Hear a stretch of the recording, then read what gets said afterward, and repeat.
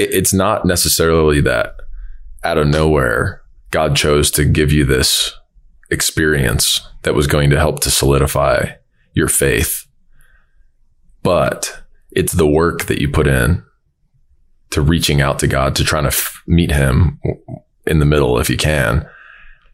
From my experience, because I've had one or two times in my life that were profound, inexplainably supernatural too, just like you're talking about. And, you know, you sound like a kook if you try to explain this to people in a way that's scientific. There's nothing scientific about it. It's miraculous. And there's something that we,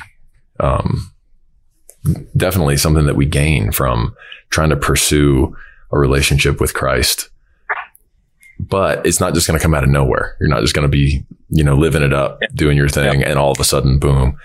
It takes trials, tribulations to break your character down. And you have to choose, am I going to run to the world with my pain, or am I going to run to God with my pain? And once you start doing the latter enough times, sometimes it feels fruitless. You're like, look, God, I've had, like your story, all of these things. Every time I'm just getting smashed by what seems like a terrible luck, terrible fortune. I feel like I don't have favor. I'm just working uphill, boom, smash, smash, smash. And what you realize looking back is, wow, I was not ready for all the things that, like, if I had gotten the opportunity then that God had for me, I would have blown it because I wasn't ready. And so I had to go through these things to get to a point where I was the kind of man that was ready for the task and the challenge that God has for me. So for anybody out there listening, I just wanted to say that, because some people are like, well, I'm just waiting for God to show himself, but God's waiting on you. Yeah. God's waiting on you. God's waiting on you. Yeah. And it's not that it's one way wrong or the other. It's, you know, God's not going to like punish us through this. He's not the one that does that. He's absolutely good in everything he does. What ends up happening is, what, from my perspective, and I think perspective you can gain everything, is it's not that you weren't ready. And I think there is a point in time, Blake, where we've had this conversation, Blake and Blake. That's so funny. Yeah, I know. There's a point in time where you can look back and say, yeah, I wasn't ready, because I even physically, I wasn't ready. Mm-hmm. But there's times when I've physically been ready, but I haven't walked into that next step in life, because what you're saying, right? I'm spiritually not ready. And he's a good father, and he does not want his children to walk into something where they're going to fail, and not just fail, you know, little things like where, oh, you messed up. Like, let's get back on track. It's like failing to the point where you almost fall out of his grace. Right. And where your soul's lost. Yeah. He doesn't want you to go down this line where you toe eternal damnation because you're making choices where you feel like you can't come back from, you know, like, and then you screw up some other blessings that God might have in front of you. Well, and going back to the towel drills thing. Yeah. Those things that you aren't ready for, the reasons, those qualities about yourself that make you say, oh, I probably am not ready for this blessing because of this. We all have that awareness. And so what I've gained, and tell me if you relate to this, what I've gained a lot out of pursuing a relationship with Christ is the awareness of where I'm falling short, and the idea that it's a tough conversation to have if you're willing to be completely honest where you're falling short. It's very tough to look in the mirror. Yep. But we all know deep down, most of us don't want to face it. I don't want to face it for the most part. Sometimes we don't know because, you know, we gain wisdom from reading the word.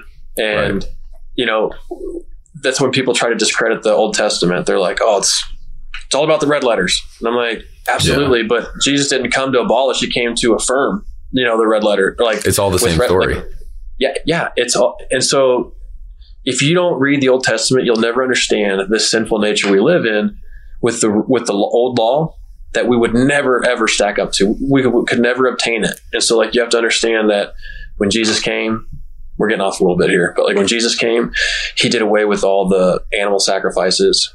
He became the one true sacrifice, the Lamb of God, whose blood was shed, so that we could, So, but what I wanted to get back to is, like, when I look back at all these doors slamming in my face, sometimes it's just the enemy trying to close you off and wear out the saints, if you will. You know, like, so that you don't get to walk into the glory that God is trying to bring you into, Right. to bless his name, to be a voice to the nations in whatever talent he's given you.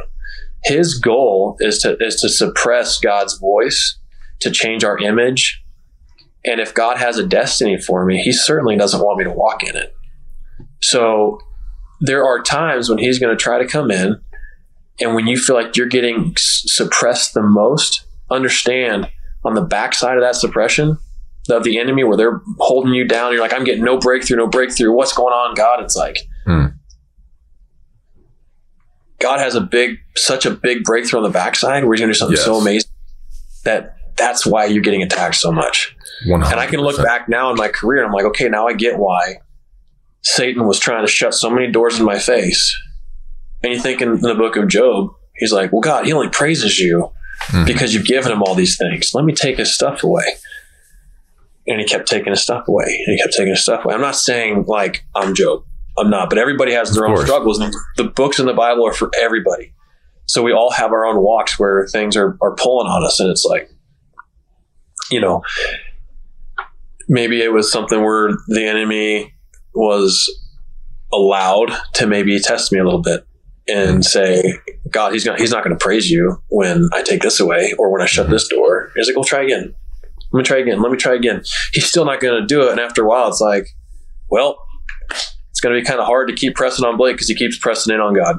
So, and that's through a lot of prayer. I have amazing grandparents who prayed. My mom and dad prayed. My cousins, just a lot of people praying for me.